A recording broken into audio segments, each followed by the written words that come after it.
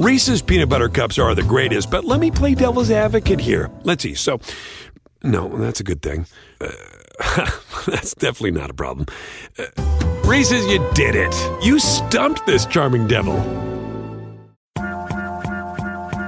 Talking about chicken a la king, mango and garbanzo tabbouleh, grilled potatoes and vegetables with roasted garlic and basil, zucchini ziti, granola fruit bar. Look at all this beautiful food.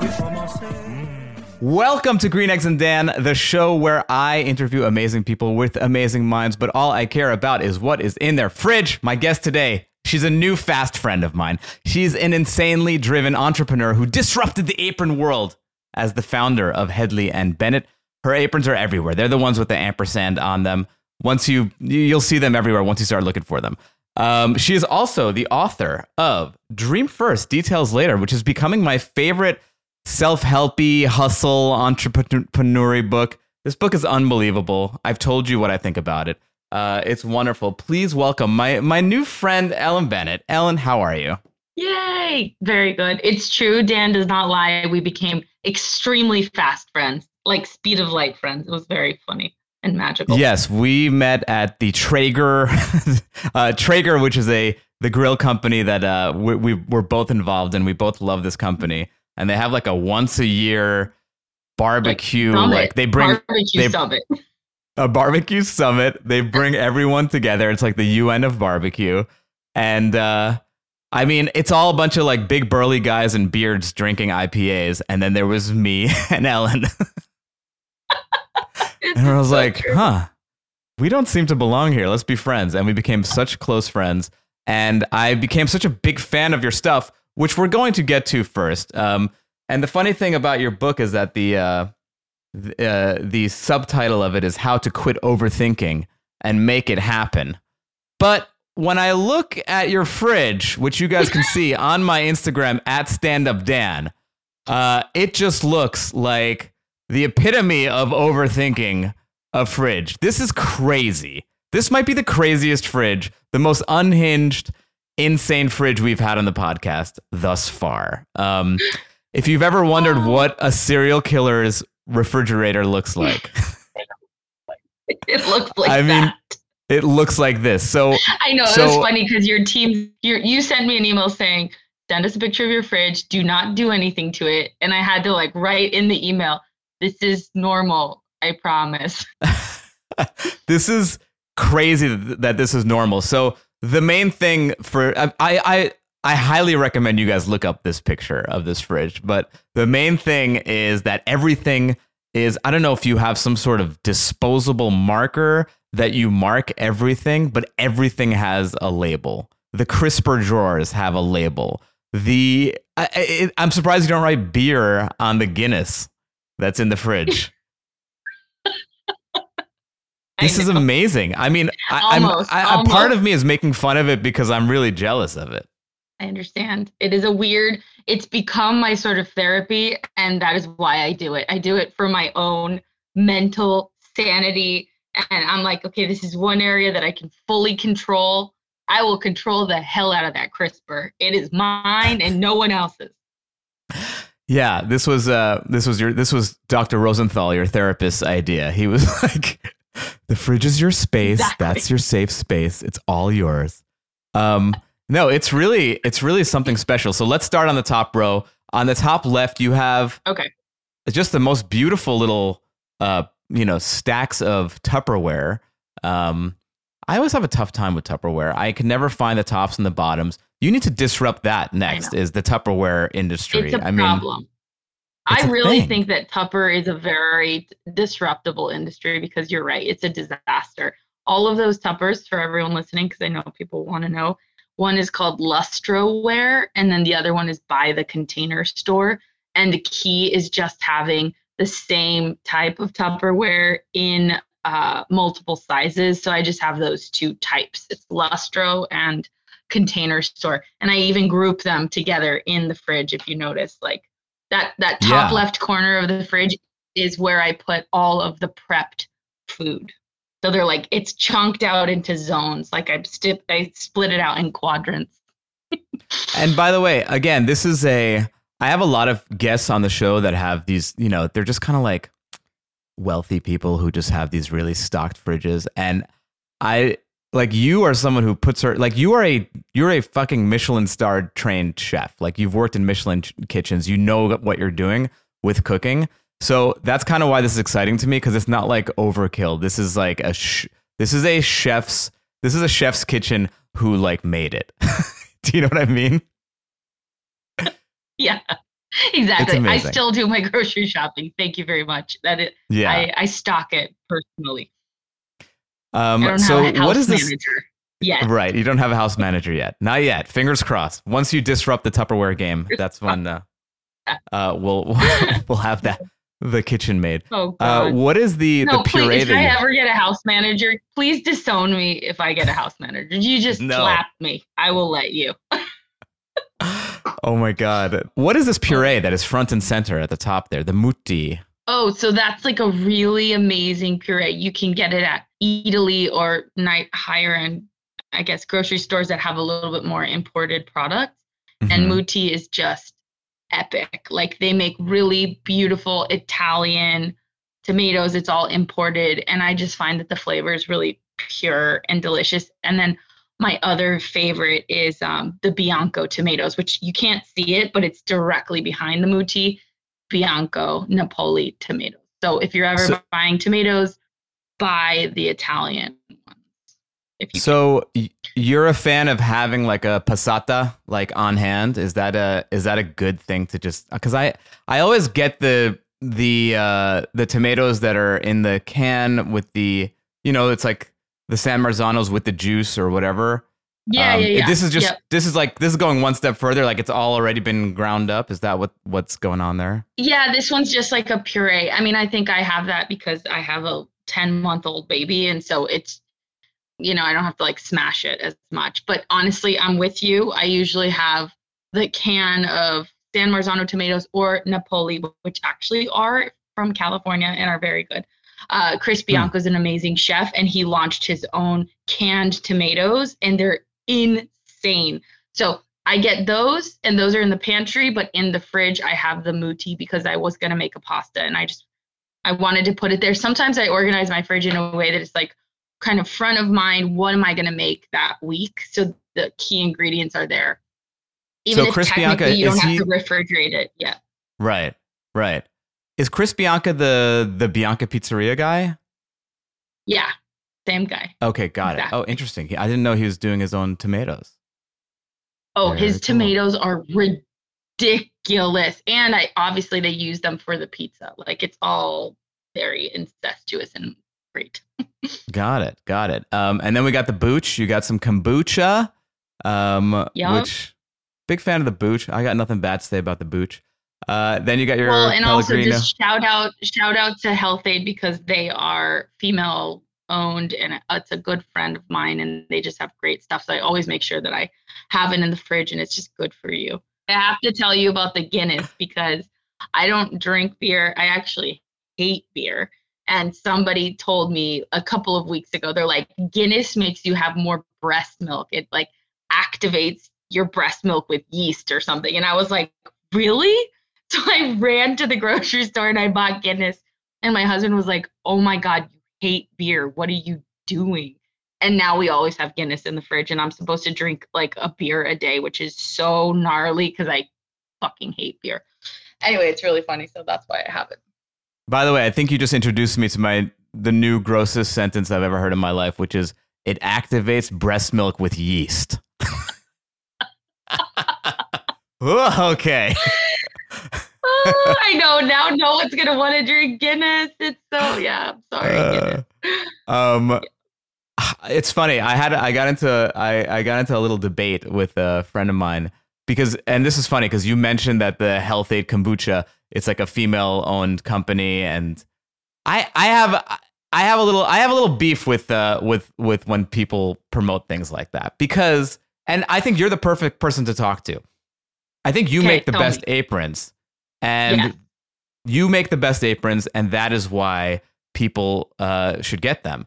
But once I hear, but it's a female-owned company, I'm like, wait a second, are they the best aprons, or now am I just buying them because it's like cool to say that I'm, you know what I'm saying? It's like when people say, oh, you're an Iranian, he's a great Iranian comedian. I'm like, I don't want that. I want to be a great comedian. And if I'm Iranian, that's a thing. Like Health Aid makes amazing kombucha stacked up against everyone else. You know what I mean? Am I going to get canceled for this? Maybe. Kombucha took him out, guys. Classic 2021. What a way to go, kombucha. Wow, oh my God. The worst way to get canceled. Here's the deal. I think that as a woman, we definitely don't always have as many opportunities. So it's like embrace it and lean in, right? You're Iranian, I'm Mexican.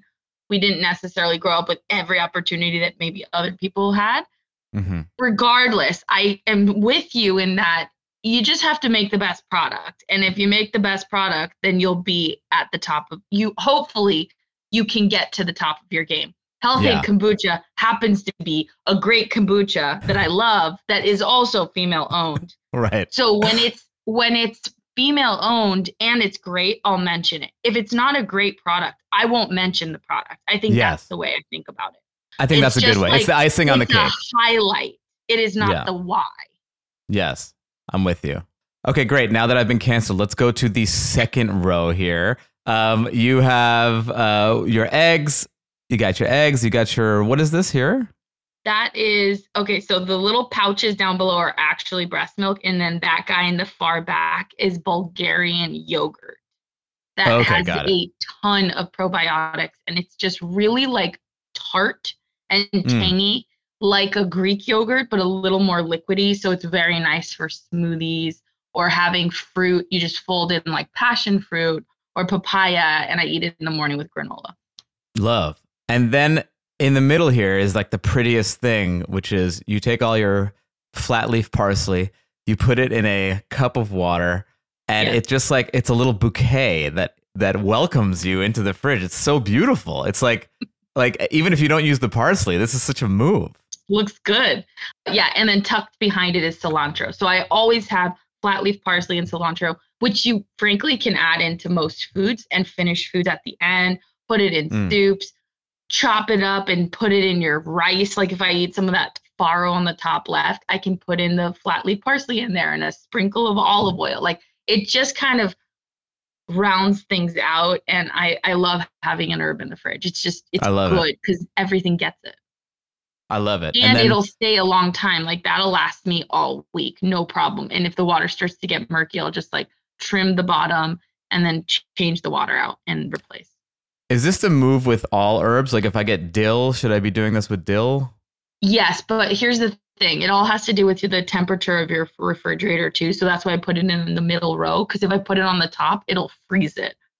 So another trick is to take a Ziploc bag and cut a couple holes in it. And then you just kind of like cover it up like a little greenhouse. I love it. And that'll make it last even longer. Yeah. I love it.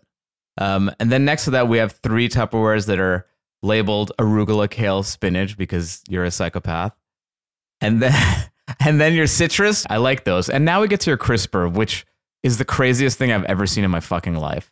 So you literally you write down in the order of where they are in the crisper what the things are. And it's one of these things that I want to make fun of you. Like the first one says, it says cabbage, it says lettuce, poblano carrots. Is that pickles? Chilies. What's the top There's one? chilies in there. Cukes, fennel, squash, scallions, corn. I mean, I want to make so much fun of you, but also I want to go get one of these markers right now and do the same thing because I do run into this issue where I don't know what's in my crisper. And then like 3 weeks later, I'm like, oh my God, there's a growing entity. There's a garlic. There's exactly. a family of garlic that is now like sentient. Taking. That's literally why I did it. I would find things that died in there. And then I'd be like, damn it, I could have put that in that one soup or I could have done something with it. And in a professional setting, everything is labeled. Everything's dated too, but I go through this weekly, so I don't date anything pretty much. But you can date stuff too. But yeah, label your crispers. It's so easy. I get that marker at the Container Store. It's just it's a white chalk marker, and then they come in a bunch of colors. So you can wipe it off with a towel. I just write it directly on there and wipe it off. I'm not trying to be like the home edit. I'm not trying to be like super perfect and beautiful. I'm just trying to be functional so I know what the hell I have in my fridge and it's easy to locate. That's the whole idea.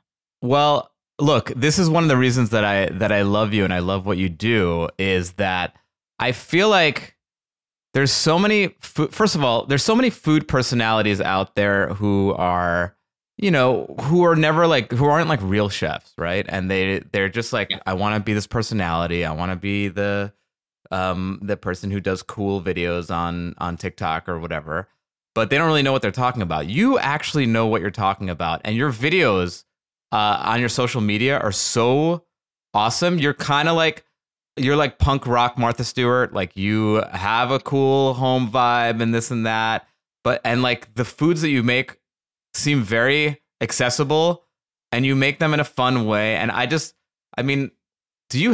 there a cookbook that I don't know of that you've made? No, it's crazy. Cookbook. I don't know why you're not like, why are you not like, or do you not want to? Here's the thing. It's like, do you want to be like a on-air personality, or are you happy being a boss bitch, entrepreneur? Cancel number 2. Oh no. Just kidding. I don't think anyone's ever called me a boss bitch. I've been called a boss and a bitch, but never together, and I'm kind of here for it. I thought that's like a good thing, is it not? Oh my god, no, I'm totally it's funny. Canceled. It's like Dan, it's okay. I'll stand by your side, Dan, through whatever happens when this video goes live. Oh no. God. Oh God. No. I love cooking and I miss it a lot. And honestly, I used to go down the street to Bestia because it's close to our factory in downtown LA. And I would work the line on a Friday night just to get the like urge of energy out of me and just go into service. And I don't do it anymore, but I feel the need. To do that. But yeah, maybe one day I'll do something on TV. I do love chatting with people. You're very good at chatting. You're very good at cooking. I am, but the business thing, the business stuff. It's funny because when we met, I didn't know who you were, and then slowly, like everyone started coming up to you and was like, "Oh my god, I can't believe you're here," and I was like, "Who are you?" And you're like, "I didn't like you, but now I like you." Yeah, I was like, wait a second, she's got more Instagram followers than me. This isn't fair. But I heard about your company and what you did, but then I got so fascinated with your story, and you gave me your book, and I read it on the plane back to LA. But the thing I was struck with, and the thing that I told you that kind of blew me away, is that you read. It's kind of the same reason why I like your cooking, is because you've been in the trenches, right? Because you read all these books, like all the Malcolm Gladwell's, like 10,000 Hours and like What to Do. And they're all written by like sociologists. They're written by like anthropologists who are like taking data, distilling it, writing it in like a cool way. Your book is like, you're one of those rare people, because I know so many fucking people who are like, I had this idea, why don't I do this? And they never do it. It seems like you had this idea and you're like, why don't I do this? And you fucking didn't stop until you did it. And it's so rare to see that, and it's so impressive. And like the little tidbits of knowledge that you give, and like the little nuggets in your book. I mean, the book is also just like really pretty and like colorful and fun. Like it's not what you would expect, like probably, in my opinion, the best, like, how to start a business book that I've ever read to look. And it's just so, I don't know, like I as someone who wears a lot of hats, like I was like, oh my God, you are speaking to me. This is like this is like my body. Like I always try to say things to people, advice, but like I don't think that anything has ever been better distilled than it is in your book.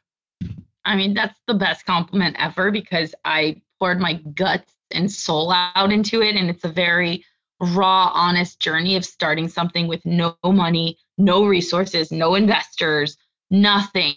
And I think you and I see a lot of the stories that are like people on the cover of Forbes magazine and they raised $100 million and then they had $1 billion exit. And you're just like, most people don't have that experience.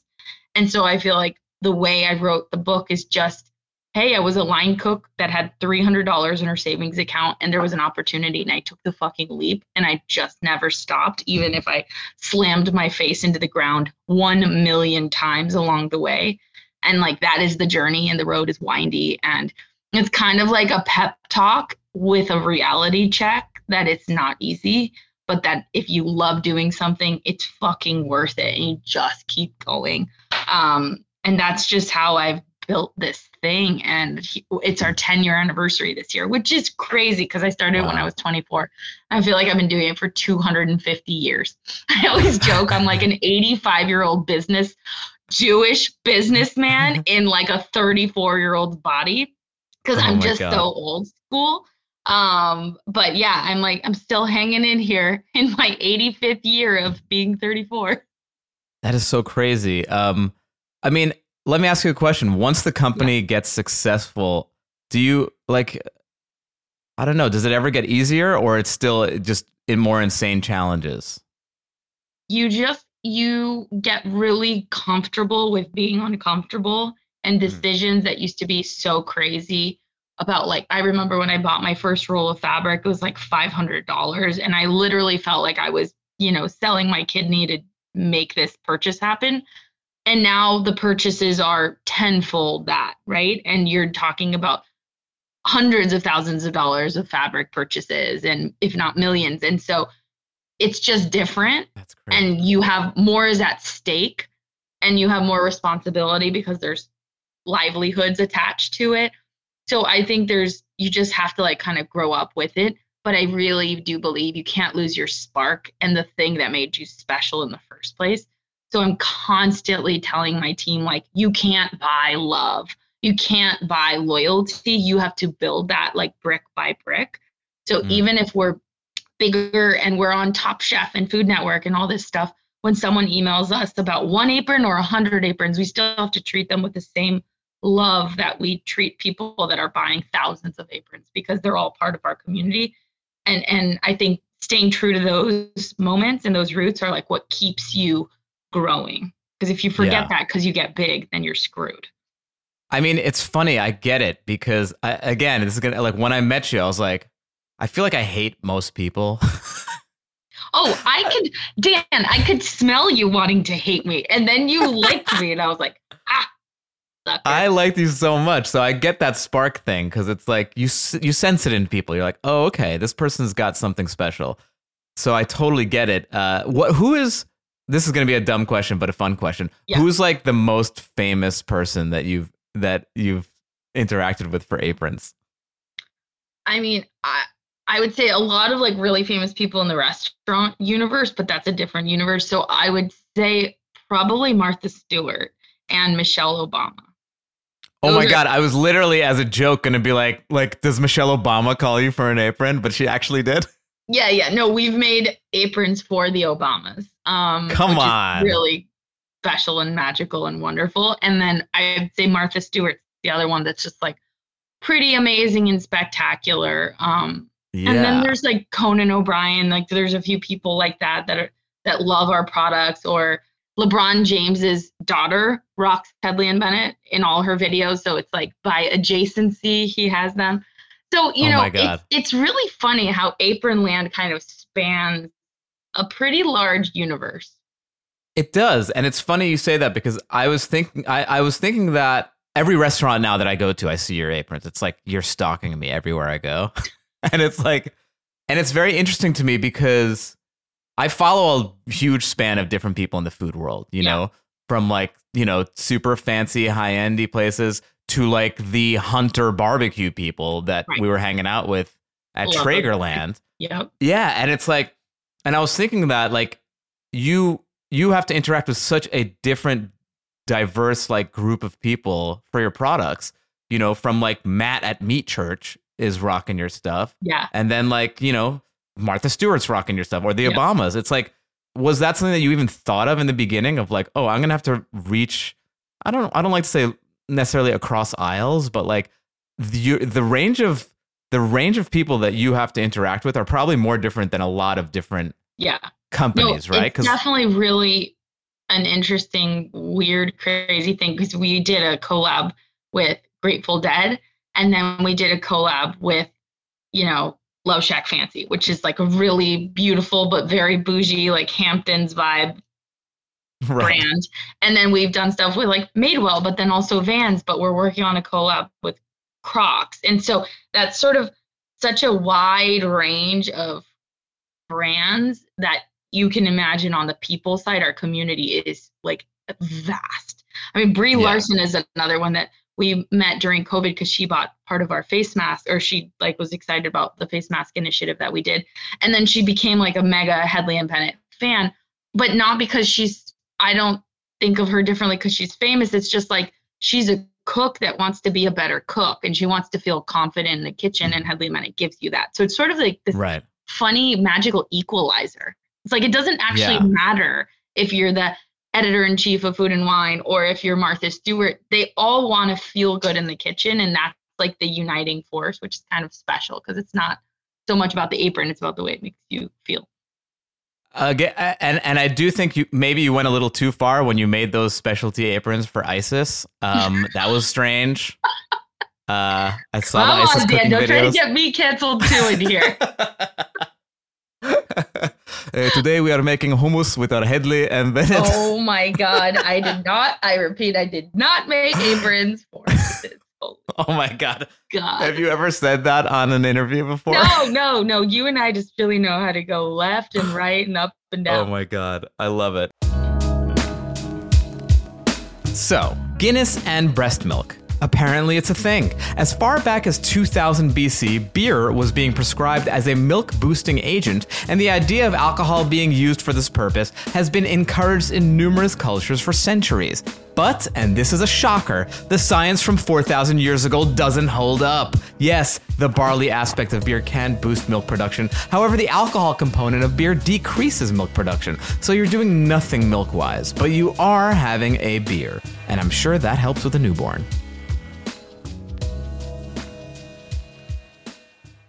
Reese's peanut butter cups are the greatest, but let me play devil's advocate here. Let's see. So, no, that's a good thing.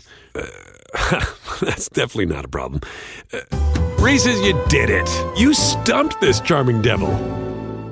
It's time for my favorite topic again, children's vitamins. Let's talk about Hiya Health. Hiya fills in the most common gaps in modern children's diets to provide the full body nourishment our kids need with a yummy taste that they love. These vitamins, they're designated for kids of all ages and sent straight to your door, so parents have one less thing to worry about. It's non-GMO. You don't want Monsanto making the vitamin C for your kid. They're going to grow 3 heads. It's vegan, it's dairy-free, it's allergy-free, it's gelatin-free, it's nut-free, and everything else you can imagine. Again, I don't use Hiya Health. I don't have kids. I'm going to die alone. But my friends, they come over, Hiya sends me these vitamins, and my friends, they rush to the door to get them for their kids. They love them. Their kids love them. It's really, really good stuff. By the way, the packaging is very cool. The vitamins come in these cool bottles that you can decorate with stickers and stuff. You get a cool bottle with your first order, and then they send you eco-friendly refills every single month. We've worked out a special deal with Hiya for their best-selling children's vitamins. Receive 50% off your first order. To claim this deal, you must go to hiyahealth.com/greeneggs. This deal is not available on their regular website. Go to hiyahealth.com/greeneggs and get the kids the full body nourishment they need to grow into healthy adults.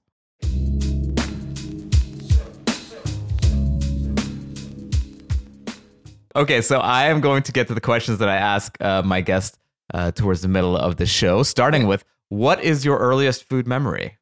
It's in Mexico, and it's like a bowl of black beans with a ton of queso fresco, white cheese that you buy at the market, and like tortillas that were freshly crisped, but crisped on fire, like gas.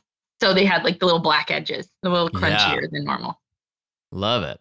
By the way, just a side thing, you cook a lot of Mexican food. I mean, it's your heritage, but I also, Mexican cuisine, and correct me if I'm wrong, but it seems like I relate it to like Persian food, where it's like, I love it so much, but you need to be like a grandmother who has like 3 days to make a salad.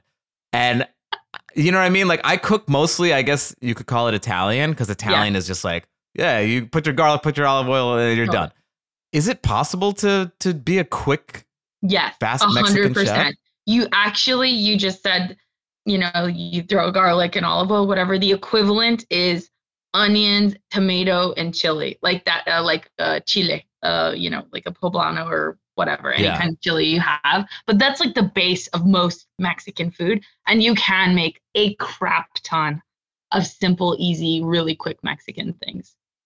Like 20-minute dishes. I'm not Can you make this your cookbook, please? Jesus Christ. Mexican recipes for Dan. Yeah, in 20 minutes or less. Yeah, exactly. Okay. All right. I'll do some for you on the gram, Dan. I'll do my next reels in your honor. Oh, thank you. I love it.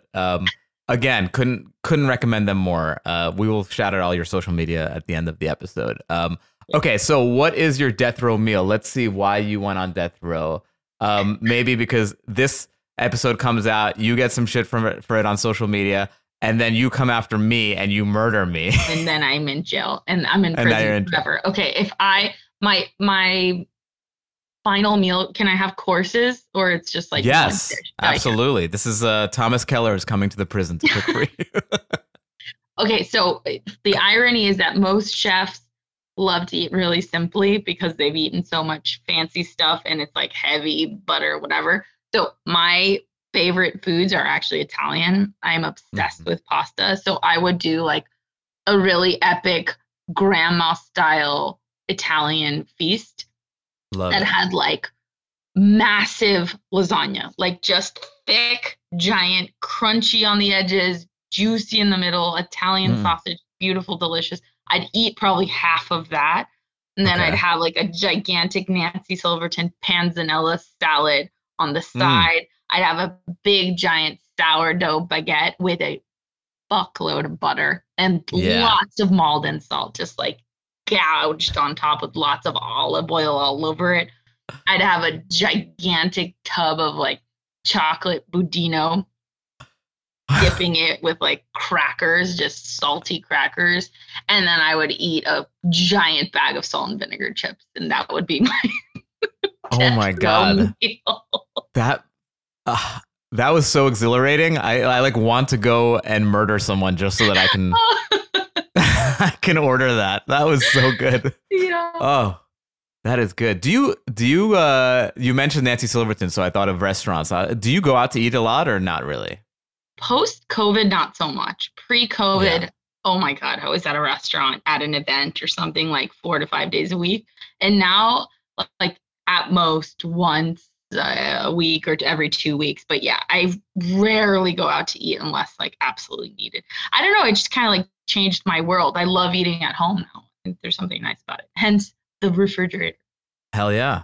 This is going to be a funny one for me. But do you ever go to restaurants do you know all the restaurants that use your product or no? There's no way to keep track. I don't. And so there's a really beautiful moment of surprise when I walk in somewhere. Like last week, I had some stuff I had to do up in Napa, and I went to this incredible restaurant, which, by the way, everyone listening, you have to go to Valley. It's just called Valley, Valley.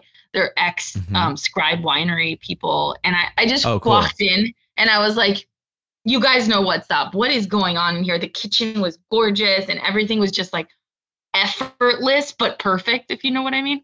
Yeah. And they were wearing it. And I was like, oh my God, you guys are rocking Heavenly Bennett. And one of their wait staff came over to me and she's like, I just want you to know, I love your product, love what you do. And I was just it's very humbling to go out into the world and see people wear our stuff and like do it with pride, and that their staff actually likes what they're wearing. And that it elevates their team members. Like, it's not just a fucking apron. It makes you look awesome. And it lasts forever. The owner was like, these aprons just keep going and going. I'm like, that's their job. Well, yeah, it's funny because like, I never even thought about it because I've worked in a kitchen before, but it was never, I was just an intern real quick. But you have this mission statement of like, these aprons are going to make you feel better and it's going to change the way your team works and all that stuff. And initially I read it and I was like, that seems a little highfalutin. But then I was like, wait a second, that happens to me. Like when I dress nicely, Yeah. it changes how I feel in the world 1,000,000%. Why shouldn't that be the same thing in the kitchen? And I hate to admit it, but I don't have one of your aprons. What? Dan, yeah, this relationship is over. Well, Okay. I thought We'll I make was it. gonna get gifted one, and I just held out as long as I could. I don't know how much more I can anonymously reach out on. I started a fake Twitter account to be like, when are you gonna gift at Stand Up Dan an apron? And you never respond. Oh. But I've seen them, and obviously they look so stunning and so cool. They're like, I don't know. But then my question is this: I'm sure there's other people who make their cool artisanal aprons. Yeah. How? This is the Passover question. How is this night different than other nights? Like, what happened? How did you become number one? I really think it's our community, because when you wear Nike, you think of Serena Williams, right? Or Michael Jordan. Yeah. And you're like, they are what makes Nike legit. And so Headley and Bennett has been built off of 10 years of everyone from Martha Stewart to David Chang to the local, your favorite pizza joint, rocking Headley and Bennett, to everyone on Top Chef or, Food Network. And so all of that kind of like compounds into this feeling of legitimacy and trust.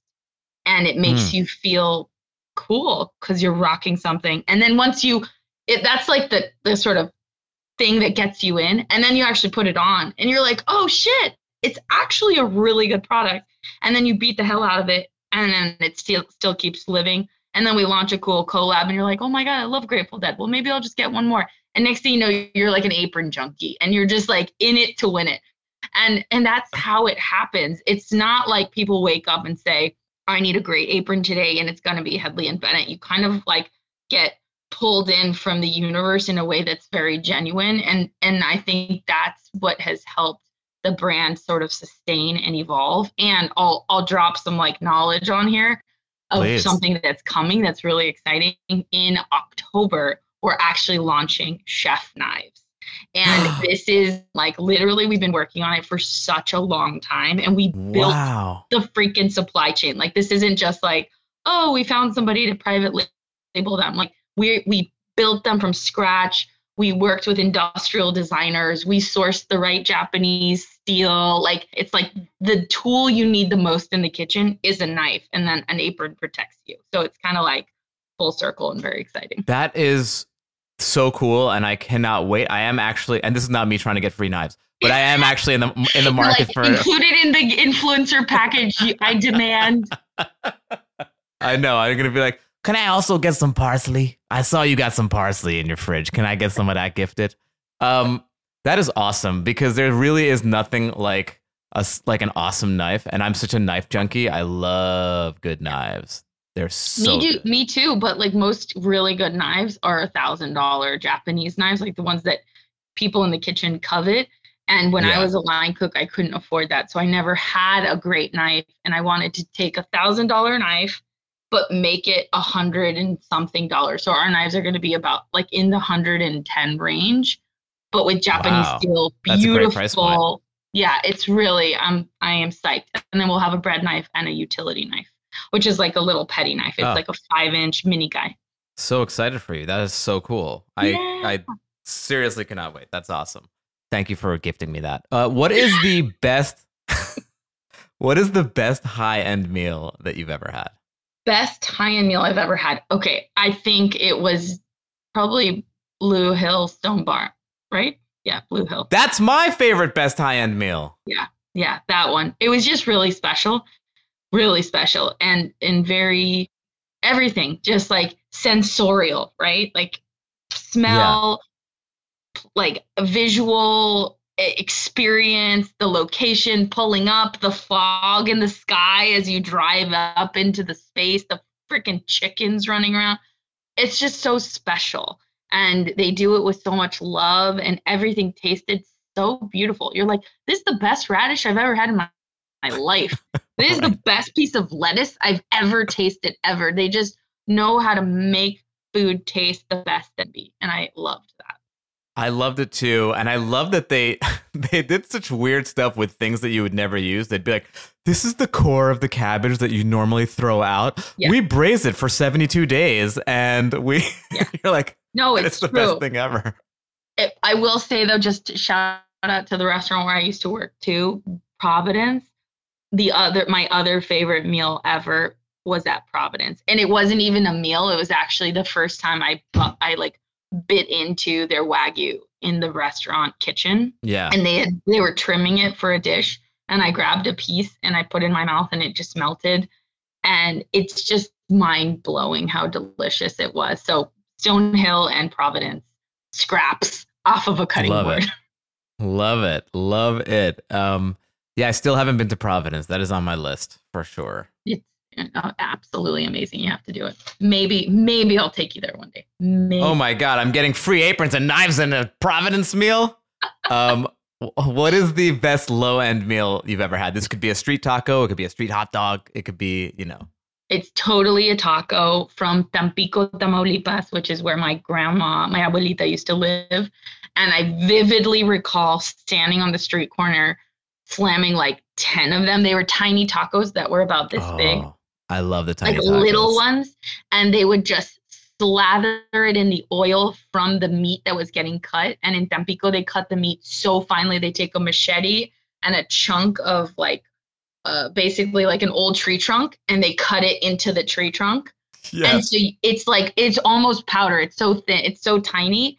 And then they would put the salsa and tons of key lime. They don't use lime. Key lime. Literally, my mouth is watering as I describe this to you. Oh my God. And it was just like dripping with oil, and it was char grilled. So it was very like smoky. And then the salsa that's like really tangy, and the crunch of the onion and the cilantro. Oh my God. Like I could eat 45 of those right now. Oh my God. When are we going to this place? Right? Where it's is so good. I'm going to cry. It's so good. I will meet you at LAX right now. Yeah, let's go. I'll see you there in 20. Wait, where is this? Like what town? Tampico. Oh, that's the name of the town, Tampico. Yeah. Tampico, and then the sort of district or whatever, like the region of Mexico is called Tamaulipas. But Tampico is the city. I love it. What is your favorite drunk food? I don't even know what your relationship is to booze besides using it to increase breast milk production. Oh my God. Okay, so honestly, I've gotten drunk a few times in my life where it was the hangovers were so disgusting and pukey that I was like, I can't do this. This is I don't have the time to be hungover. So I kind of canceled it in my life, and I just decided I didn't need that. I also have a lot of energy, so I was just like, whatever. But all that is to say, I love a good margarita with a lot of salt on the edge and really limey. And one of my favorite margaritas I've ever had is this prickly pear margarita. And then I also love it with mezcal. And my favorite other drinks, this is where I really feel like an 85-year-old man. I love bourbon. Love bourbon with a cigar. Just the best. That's just so good. And I love a gin martini, extra dirty, extra pickles. I mean pickles. You know what I mean. Olives. Okay, first of all, I love that this sentence started out, I don't really drink. Alcohol's not my thing. However, let me go down the list of drinks I cannot live without. I love Casa Dragones. Love their freaking tequila. Yeah. That martini's got to be shaken hard or I'm giving it back. You seem very detailed for a non-drinker. I know. I guess you don't really have a hangover cure because you don't get hungover anymore. That is your hangover cure, is don't get hungover anymore. I like that. Exactly. I'm 35. I don't need to get hungover anymore. So I keep it chill. Yeah. No, same. I'm 10 years older than you, but I don't drink anymore. No, but if I did need to have a hangover cure, I'm all about the hydration. Before you go to bed, drink a gallon of water. That is that's my biggest saving grace, is just flooding your body with water before you go to bed. Do you know what my issue is with margaritas these days? What? My issue is this. I feel like they've gotten so sweet when you order them at a restaurant. I know. And I also feel kind of lame ordering a skinny margarita. Like, I know. but that's what I want. And it's not, it has nothing to do with skinny. Well, then don't call it skinny. That's just dumb, Dan. Call it a margarita and then just say you want less sugar. Don't. I know. And then they say, oh, you mean skinny? And I'm like, and you're like, yeah, no, no. No, I can be burly and manly, but still not and short. Short. That needs a rebrand. I don't know. But anyway, that's my little Dan. Can I have a teeny tiny skinny weeny margarita? Who is your favorite celebrity food personality? I mean, God, I really do love Ina Garten. She's really something. Love her to pieces. Yeah, she's great. I think her.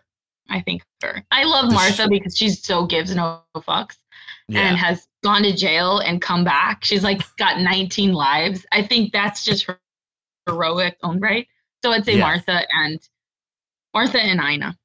The Snoop Dogg. Honestly, Nancy too. Nancy Silverton is her own hero. She's just like so cool and always dressed in Marnie, which is rad. Yeah, no, she's awesome. Does Ina rock your aprons? No, she doesn't rock aprons. She's like a apronless woman. She just rocks her like cute little Hamptons outfit. Right, exactly. Like, yeah, I don't like to use aprons. I just feel like they get in the way of my beautiful outfit. Okay, that's my Martha Stewart. Okay, desert island food. So you're trapped on a desert island. There's one food you're going to eat for the rest of your life. You are never going to get tired of it. What is it? Fish. Fish? Yes, because fish, you can fry it, you can grill it, you can like sashimi it, you can eat it raw, you can eat it poached. You can do so many things with fish. And I imagine this island would be very tropical, so I'd be able to use like coconuts and passion fruit, and there'd be lime trees. And I'm just already imagining like a very tropical paradise as a pescatarian. So it's a vision. It's a vision. And I'm here I love for it. You see, you're very good at creating a vibe. I want to be on that island now.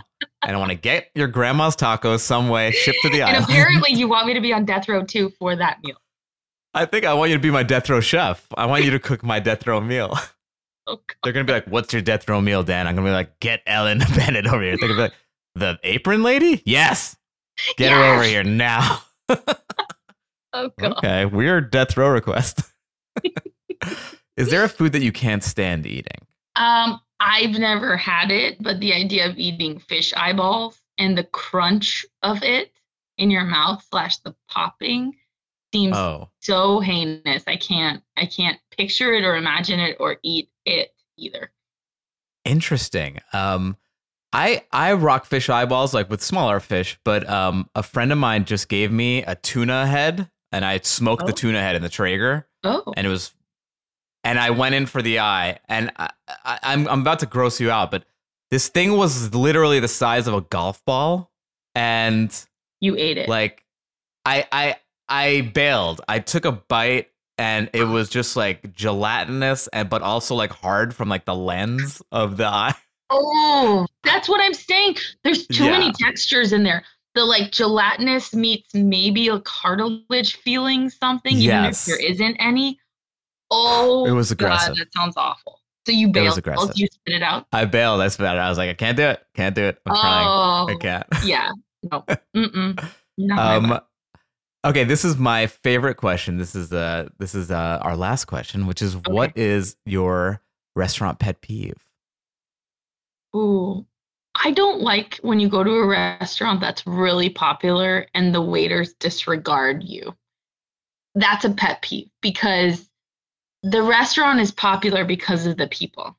And that's what I always tell my team. It's like, without our community and our audience, you're nobody, right? So you don't want to be rude to a fan, right? You want to treat them kindly and with love. So when restaurants are just so popular that they start treating customers like shit, I'm like, I'm out. I'm never going to come here again, because you're treating the people that made you a success with like a kick in the, you're just kind of like, whatever. So that's a big pet peeve of mine. It's like, I don't care how busy you are. that doesn't mean you need to be rude or disrespectful or like disregarding people. Don't be an asshole. Don't be an asshole. Don't be an asshole. I think that's a good way to end. And I feel like that's so in line with your company. You're just like, no matter how big we are, we don't let our ego get in the way, and we treat everyone with respect. I love it. I mean, Ellen, you're one of my new favorite foodie friends, and I'm so glad that we met each other. Tell all the people. Call it what it is, Dan. Bestie. I'm one of your foodie besties. There we go. BFFEAEAE.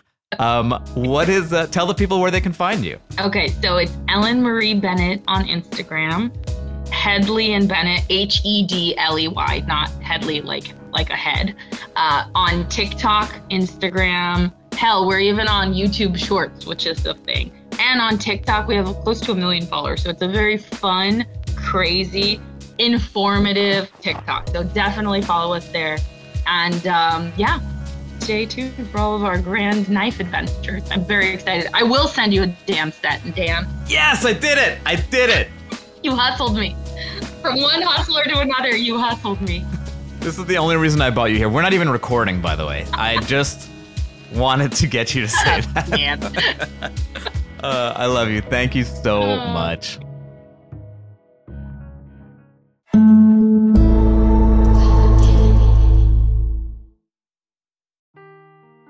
Seeking the truth never gets old. Introducing June's Journey, the free-to-play mobile game that will immerse you in a thrilling murder mystery.